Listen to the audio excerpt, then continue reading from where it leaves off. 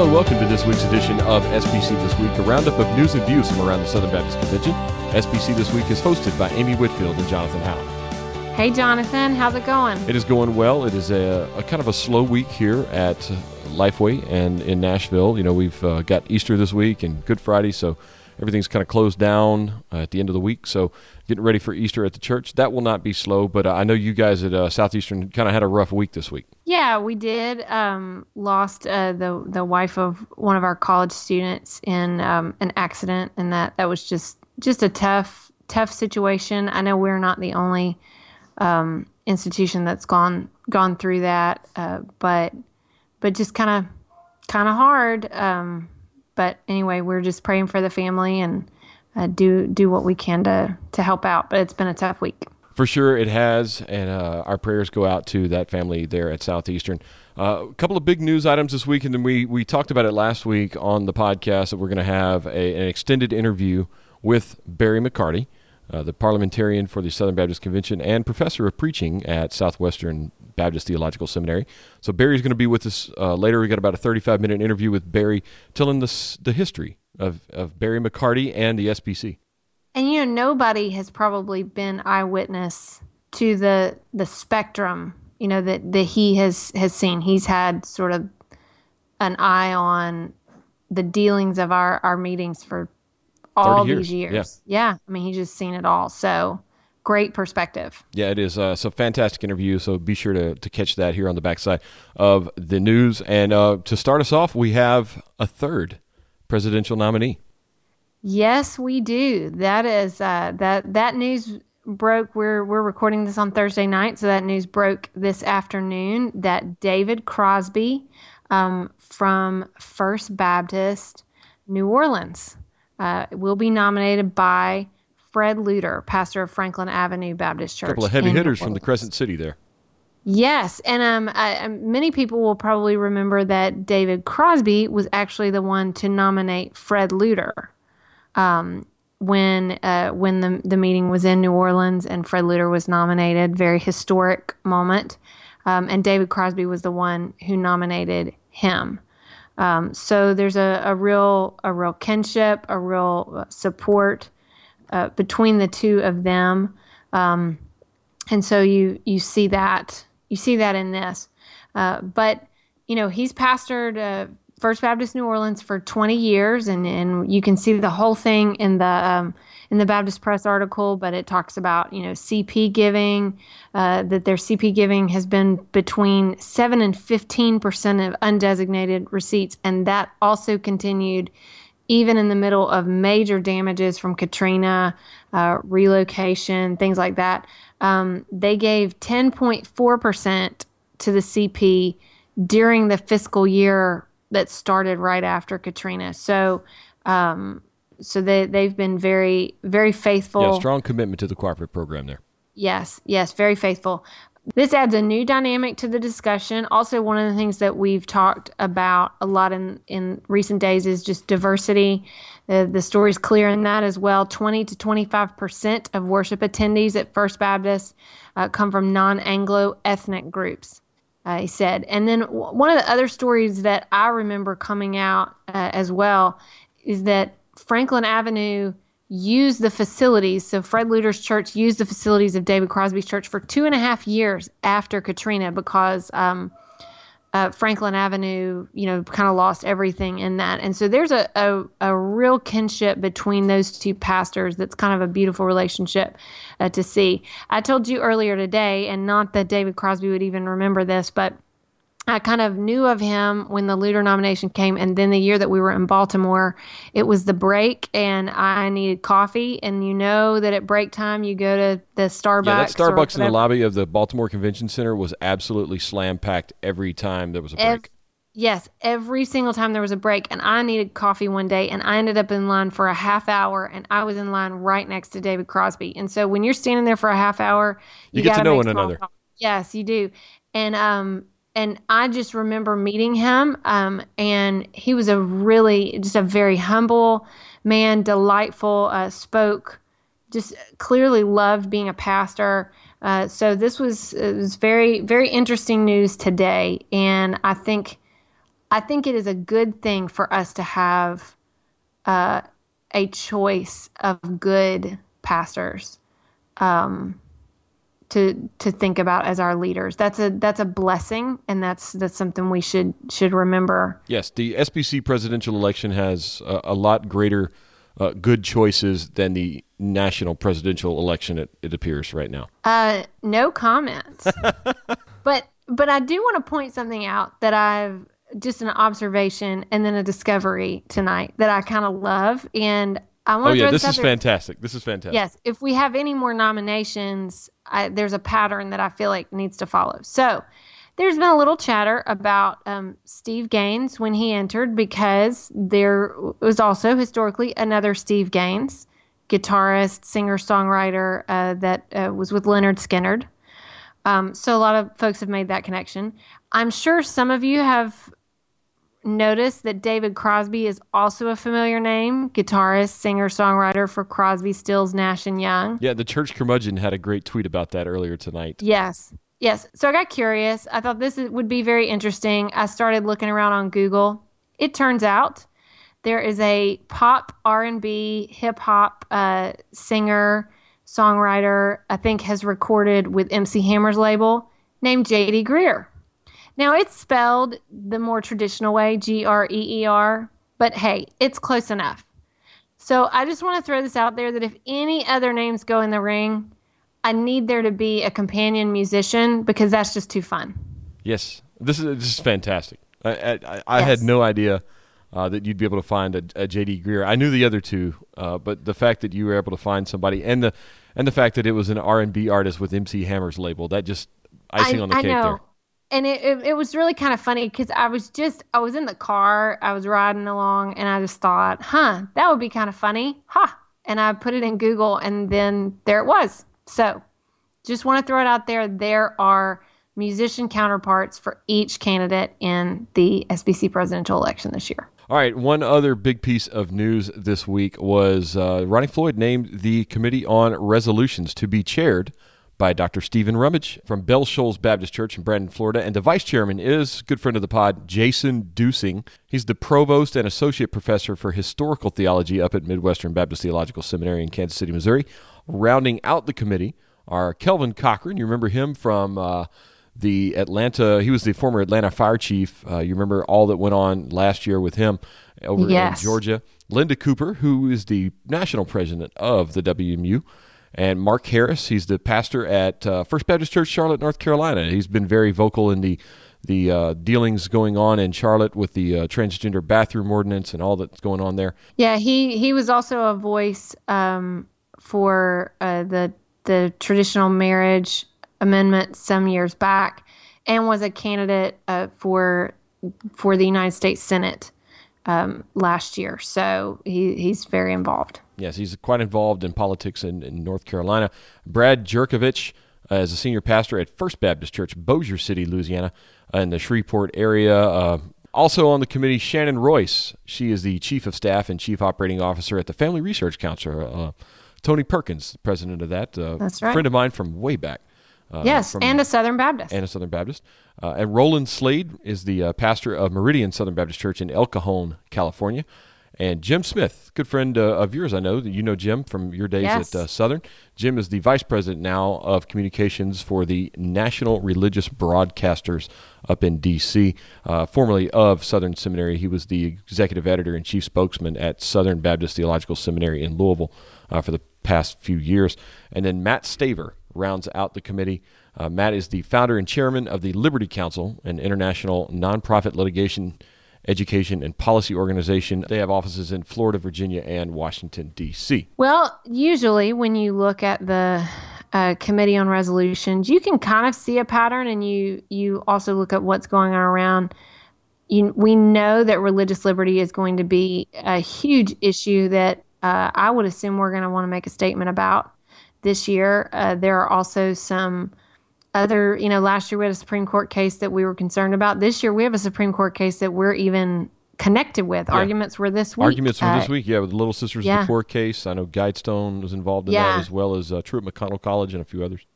Right. And obviously, last year we were dealing a lot with the marriage issue, but the Obergefell ruling actually came after the SBC annual meeting last year. So, there may be some sort of response to that. So many things going on in culture, not even to mention that we have a lot of things coming up because of the presidential election, some interesting conversations.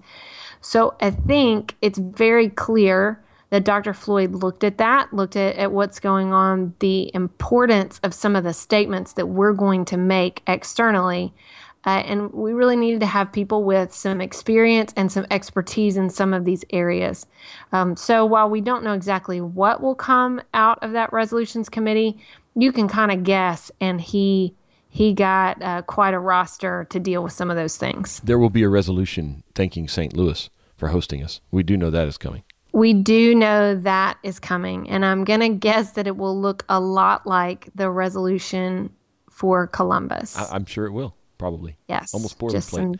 Just some dates change. So, but that's an appropriate thing to do. It is. It's just, that's the one you can count on every year. Real quick on resolutions, Amy, got to be in 45 days beforehand. There's a format out there. You can find out all the information at the SBC annual meeting website.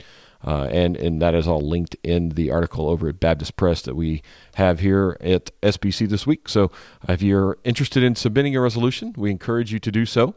Get that in on time, 45 days before, because the Committee on Resolutions meets and goes over those and decides, maybe shapes a little bit of the language there, cleans it up some.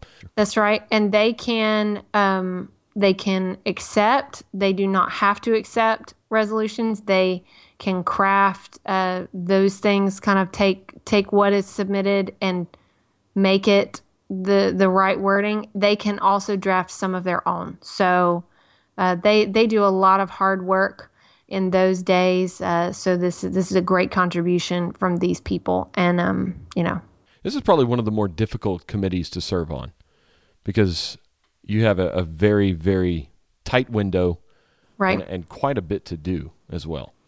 You do have quite a bit to do. It's hard work. Precision is absolutely necessary. And as we have said many times in our discussions about this, we who are attending often have our attention focused on so many internal matters that half the time we're like, oh, it's the resolutions committee presentation. You kind of float in a few minutes late or whatever. But honestly, to the world outside, that's the most important thing we're doing on those 2 days is we're making statements. Now, resolutions are non-binding.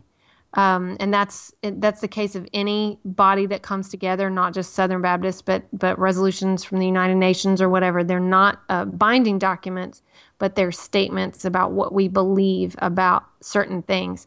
And so saying it in exactly the right way is very important. And so these people work tirelessly in just a few short days. Yeah, very, very important work, very difficult work as well. So be in prayer for your Committee on Resolutions.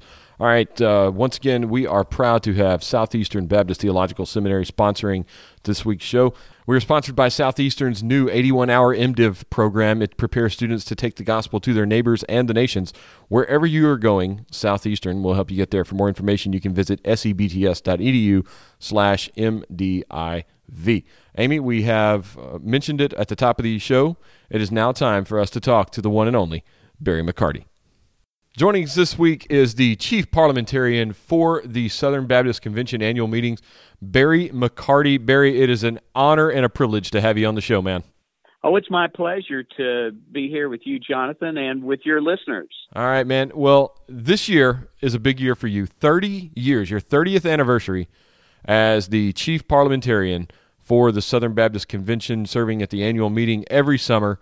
And your first as a Southern Baptist, actually. Actually, yes, yes, it is. I've often said that Southern Baptists for a long time they pay for my brains, but they get my heart for free, and now they have all of me now for free. I'm sure. I'll talk to Dr. Floyd. We can make that happen now. All right. Well, let's see. Let's take it all the way back to the beginning. April 1986, Dr. Charles Stanley contacts you about maybe becoming the parliamentarian for the Southern Baptist Convention annual meetings. You were in North Carolina teaching. He was obviously the pastor, and still is, at First Baptist Atlanta. Take us back to April 1986 and how it all began. Sure. Well, I received a call from Dr. Stanley's office, and they said that they needed a professional parliamentarian for their annual meeting in Atlanta. And his folks wanted to know, would I be willing to fly down there and meet with him and to see if I could be of some assistance? And I answered immediately, yes, I would be happy to talk with him and help out if I could. I had followed the convention since the election of Dr. Rogers and the beginning of the conservative resurgence in 1979. So already in that past, 6 years or so, every conservative evangelical believer who was aware of the battle for the Bible had followed what Southern Baptists were doing with great interest. And so from the outside, I understood and actually had a great interest in what Southern Baptists were doing.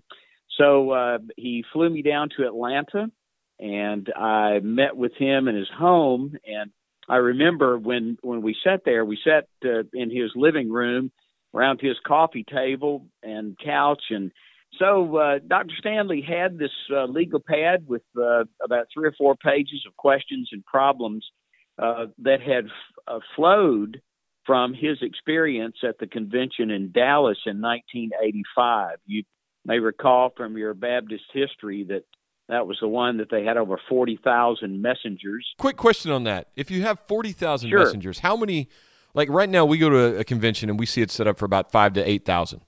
And there are maybe a dozen mics, right?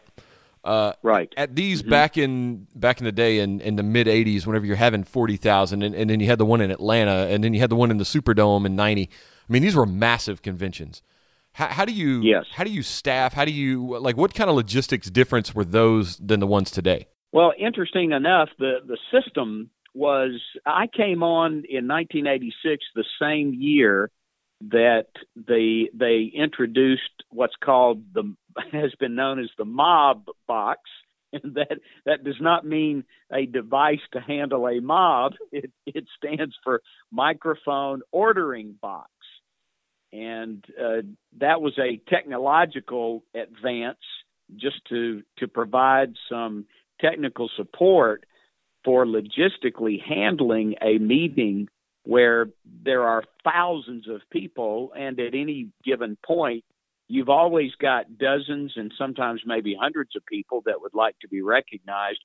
And so the microphone ordering box was introduced.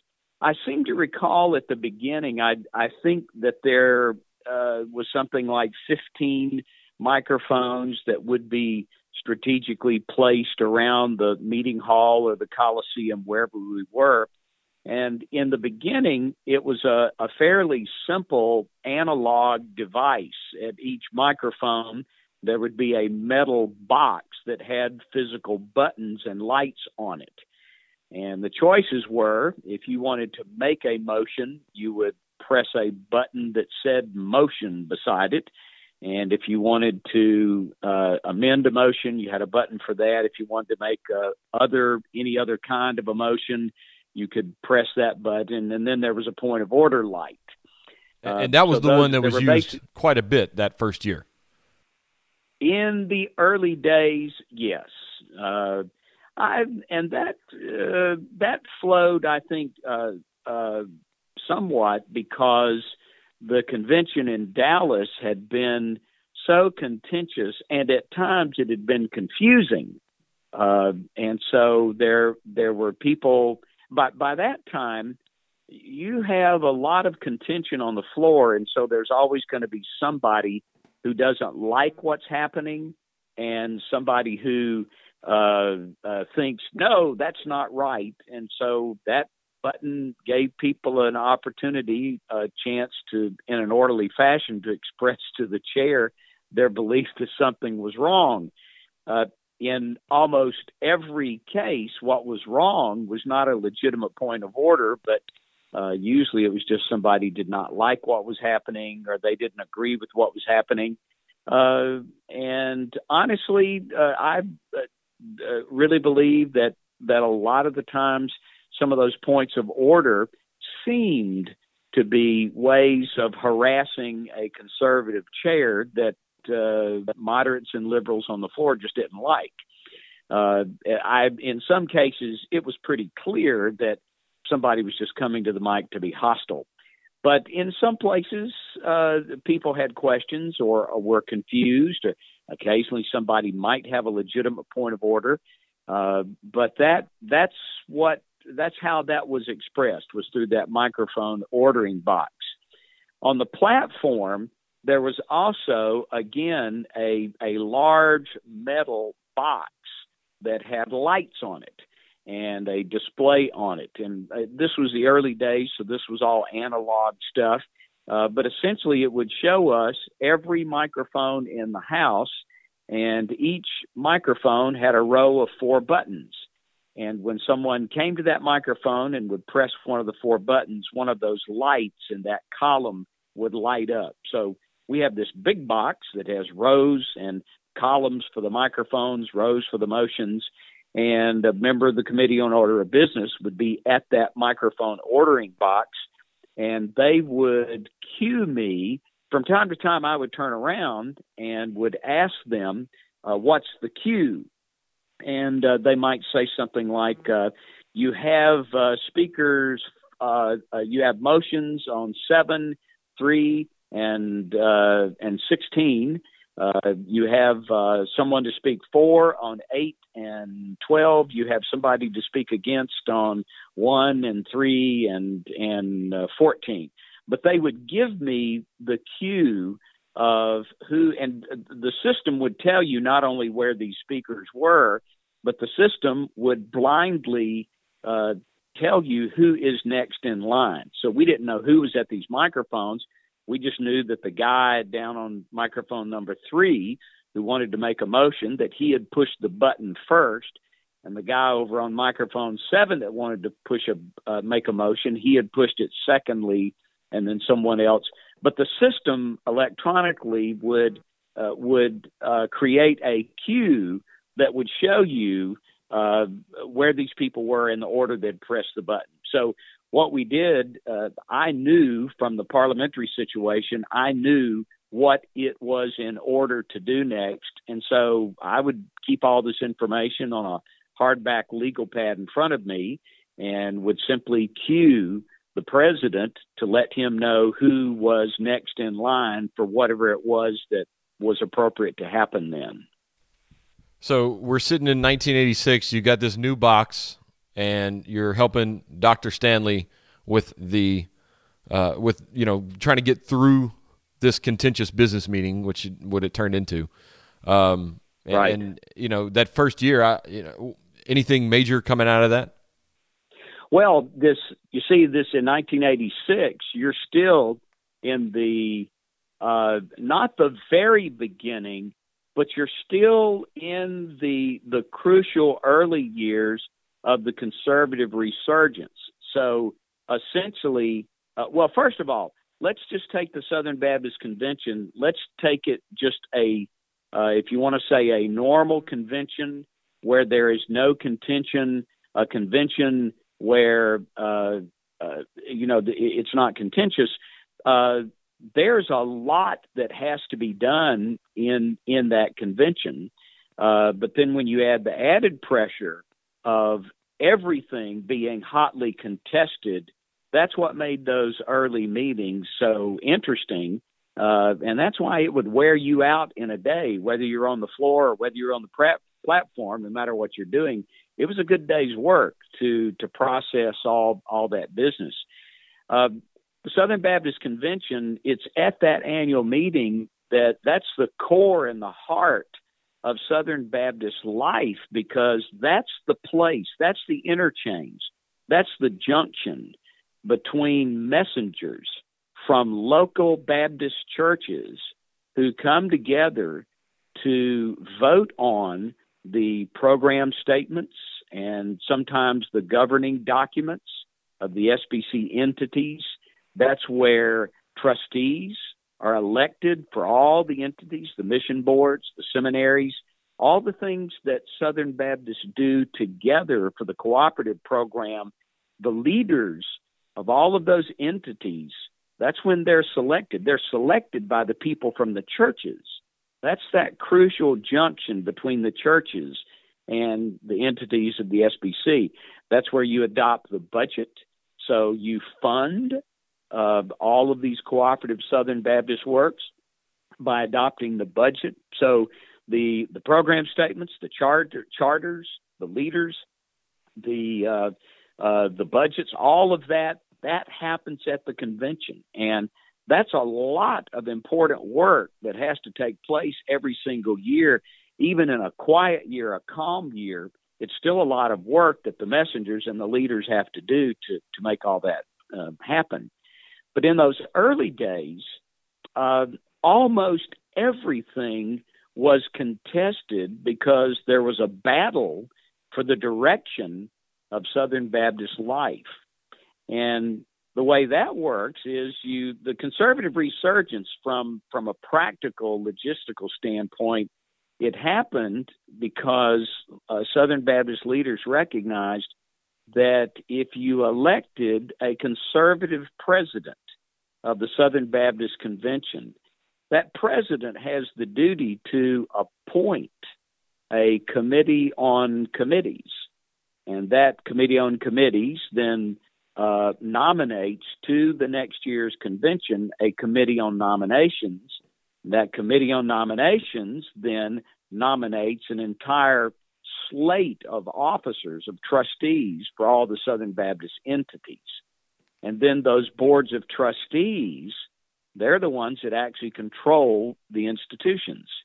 So but because you have these staggered terms, all of that had to be done in one direction for about a 10-year period in order to get a controlling majority on all the boards of trustees. So you elect a conservative president. He appoints a conservative committee on committees. They nominate to the convention a conservative committee on nominations. A conservative committee on nominations proposes a conservative slate of trustees. You elect conservative trustees. They have a majority on each of the seminary and entity boards, the mission boards, and they elect conservative presidents and conservative entity presidents. They hire conservative professors and conservative people, and that's how the resurgence took place. So it started in 1979 with Dr. Rogers, but see, by 1986, we're still only halfway through that 10-year period that it took for all of that to begin to take hold. Yeah. And I'm guessing there were challenges to certain trustees or to certain committee on nomination members. Yes. Now, the big difference when, in fact, the most contentious point of the Dallas Convention in 1985 was in, I think, probably an effort to be gracious. Dr. Stanley, someone from the other side, moved a substitute slate for the nominees for, I forget whether it was the Committee on Committees or the Committee on Nominations, but somebody had moved an entire alternate minority slate, if you will. And at first, Dr. Stanley did not disallow that at first, but after a little bit on the advice of some attorneys who were there and some other folks who were assisting him as volunteer parliamentarians, he reversed that decision and ruled that they could only amend the report of the Committee on Nominations one person at a time. And the other side didn't want to do that. That's a long and laborious process. And so actually, at the end of that convention, Dr. Stanley and the convention were sued, or the convention was sued in both state and federal court, contesting his ruling that you could only nominate one person at a time. When we came to Atlanta, that was probably the key issue that Dr. Stanley sought my help on. He had dozens of issues, but that was the one at the top of the list. And I was able to do a little bit of research into the governing documents of the SBC. I saw that he had clearly met the second ruling was actually correct. You really can amend, even under Robert's rules, only one person at a time, not an entire slate. But that's also what gave birth to changes in the bylaws. And so I believe even in 86, I think at that same convention, there was a proposal to the bylaws, a new bylaw 16, which spelled it out in the convention's own rules. You can only make nominations once they're made by the committees on nominations. You can only amend those slates one person at a time. But they tested us on that in Atlanta. And once we got into the process, my memory fails me as to who was challenged on what boards or entities. But that was one of the reports that you would have a lot of controversy, a lot of debate, people making amendments on those things, because that was what was going to determine the direction of Southern Baptist entities. Yeah, now you have assisted in the running of, this is your 30th year or 30th anniversary, so you've assisted some powerhouses in the Southern Baptist Convention. You mentioned Dr. Stanley. Well, you also had Adrian Rogers, Jerry Vines, Morris Chapman, Ed Young, Jim Henry, Tom Elliff, Paige Patterson, James Merritt, Jack Graham, Bobby Welch, Frank Page. I mean, this is a who's who in the Southern Baptist world now, especially with the conservative resurgence. What are some of the areas that some of those guys really sought out? I mean, you mentioned Dr. Stanley and the different areas that he sought out your advice and help. But these other guys, they're not used to running business meetings for the most part. I mean, this is the parliamentary procedure is something that's foreign to a lot of these guys. I mean, they know the Bible inside and out, but whenever it comes to Robert's rules, I mean, that's where you kind of have to help them out because that's not their cup of tea. What are some of the issues that you've helped them out the most with? Well, you have framed it. You've framed the most important thing that the parliamentarian does for these presidents, and that is you don't become a pastor of one of the leading churches in the Southern Baptist Convention because of your parliamentary skills. And actually, no one is elected president of the Southern Baptist Convention for his parliamentary skills. Presidents are elected because of their vision and their values. That's why messengers, they want the president's leadership. It probably doesn't cross anybody's mind. Oh, I wonder how good Jerry Vines is in parliamentary procedure. It's just there are more important criteria that people select a president on. So the nice thing about hiring a professional parliamentarian is that for each of these leaders, I was able to bring a complete package of technical skills that they could draw on to help them during the annual meeting and to enable them to enact their vision. And I've always seen that as that's how I've defined the role, is that I have two basic jobs, and one of them is to help the president stay within the boundaries of the convention's rules, and to help him help the messengers stay within the boundaries of the convention's rules. But also, I've always seen it as a part of my role is to show the president how to utilize the rules and the organization and the procedures of the convention to help communicate and enact his vision. Because I've always known that's why people elected the man who's standing in front of me each year, is that I'm there to assist him as he casts vision for the convention and helps the messengers to express their will. So it's really been a nice system because the president doesn't need to be an expert on parliamentary procedure every day of his ministry or even every day that he's doing something for the convention. He just needs to have a package of expertise available to him when he stands up to to preside, and also when he's preparing for the convention. My work with the president really, in some senses, is year-round, because as soon as one convention's over, I'm already talking with the next president in the early days to get his ideas of what he would like to accomplish and how can I assist him in doing that. And then it gets more and more intense as the convention gets closer and closer.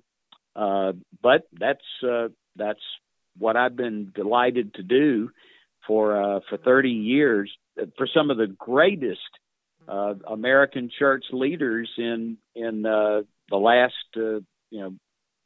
more than a third of a century, or almost a third of a century. Yeah, and some of those that we mentioned that you've worked with, I'm sure there were behind the scenes things, and you may not be able to name names, but just give us some ideas of some of the things that we would never have expected to see behind the scenes of the Southern Baptist Convention annual meeting. From the very first year, one of the most impressive things, and actually, I'll say that having become close friends with all of these presidents, with each one of these presidents, has been an incredible blessing. These are friendships that enriched my life from the very first day that I got to know each one of the presidents. And then during his term of office, we would spend a lot of time together, get to know one another very closely. And those friendships have been just an incredible blessing. I have had the finest postgraduate education in leadership that any church leader could receive, because I've spent so much time with some of the greatest leaders in Baptist life and in the American church. I mean, these guys are just phenomenal leaders and phenomenal people, and I've learned a lot. My first year, something I didn't expect, Charles Stanley taught me more about prayer during that first Southern Baptist Convention than anybody had taught me up to that point. I remember the first Tuesday after the morning session, right from the start of the morning session, they threw everything at us, including the kitchen sink. And so when we went out for the lunch break, we grabbed a bite to eat and grabbed our breath. I remember that Dr. Stanley had a member of his staff, their prayer minister. And as we got to get ready to go before it was time to go back out to the platform to start the Tuesday afternoon session, Dr. Stanley said, "Hey, let's come back in here to this little room. Chris is going to pray for us and pray with us." And so we went back there, and there was a little ottoman in front of a sofa in this small room that they had made available for the president to relax in. And the three of us knelt down on that ottoman, and I forget Chris's last name, but he prayed, and then Dr. Stanley prayed, and then I prayed, and then I think Dr. Stanley prayed again, and Chris prayed again. I prayed again. I think we probably spent 25 or 30 minutes together in prayer, and it was just a deeply moving and encouraging experience there. But I also got to see Dr. Stanley's heart, and I've always believed that you never get to know anybody as well as you get to know them by listening to them pray out loud. And that was a real blessing to get to hear the heart of one of America's greatest pastors and a great Baptist leader. And for me as a young man, that was very formative for me. I was deeply moved and shaped by that experience of praying with Dr. Stanley. Wasn't the last time we prayed together, and I really appreciate that about him. And then when Tom Elliff was president, oh boy, Tom has been such a deep man of prayer all through his ministry. I learned a whole lot more about prayer during the time that I served with Tom. But each of these guys has been, a really substantive, deep spiritual leader, and I just gained a lot. They've been an incredible blessing to me. All right, now you've had front row seats to the revision of the Baptist Faith and Message in 2000, to the Disney boycott just before that in the late 90s, to some of the most contentious meetings back in the 80s and to the Fred Luter election in 2012. All right, so you've had a front row seat to some really historic moments in the past quarter of a century and 30 years of service. Where do these kind of stand in things that, I will never forget where I was when? Well, the first year, for obvious reasons, really stands out because that's when I became engaged and those early years, Dr. Stanley, I came on his second year, so I had 1 year with him, and then Adrian Rogers got back into the fray, 2 years with Dr. Rogers, and then following that 2 years with Dr. Vines. And that 5-year period, that's still where the conservative resurgence, that's still very much in contention. And it's not certain. In those days, it was going in a particular direction, but there were no guarantees that the conservatives would continue to, be selected by the convention for their leadership. So at that point in history, no one knew how this was going to turn out. So those early years, the first 5 or 6 years, that was very, very intense. But I remember New Orleans, under Dr. Vines, as we're coming into, his second year, that, the other side is seeing that this thing has been going in one direction for, a good 10 years. And it looks like that the conservatives are going to consolidate their majorities on all the entity boards. And it was when Dr. Chapman came in. He presided. He was president in 91 and 92, and that's when things started to. You could see that it had really turned. And so all of those early years, every year was just a royal battle with people not, being sure of the outcome. Looking back through history, in 2000, finally you get the Baptist Faith and Message is being revised, and that's the confessional statement for Southern Baptists. So that's the document, the confession, the ideals, the beliefs that say what it is that we have in common as Southern Baptists. And it's been fascinating to me this year. One of the most moving moments of my life is when I was elected by the trustees of Southwestern Seminary as a professor here. One of the things that I did was to sign the book that's been signed by every professor in the history of the seminary, affirming the Southern Baptist confessional statement. Well, when I signed that book here in the school year 2015 and 16, I'm signing my agreement to teach within the parameters and affirming my belief in the principles of the Baptist Faith and Message 2000. And for me, it was a very moving moment because I'd stood on the platform in the year 2000 with Dr. Patterson when he presided over the convention that adopted the Baptist Faith and Message.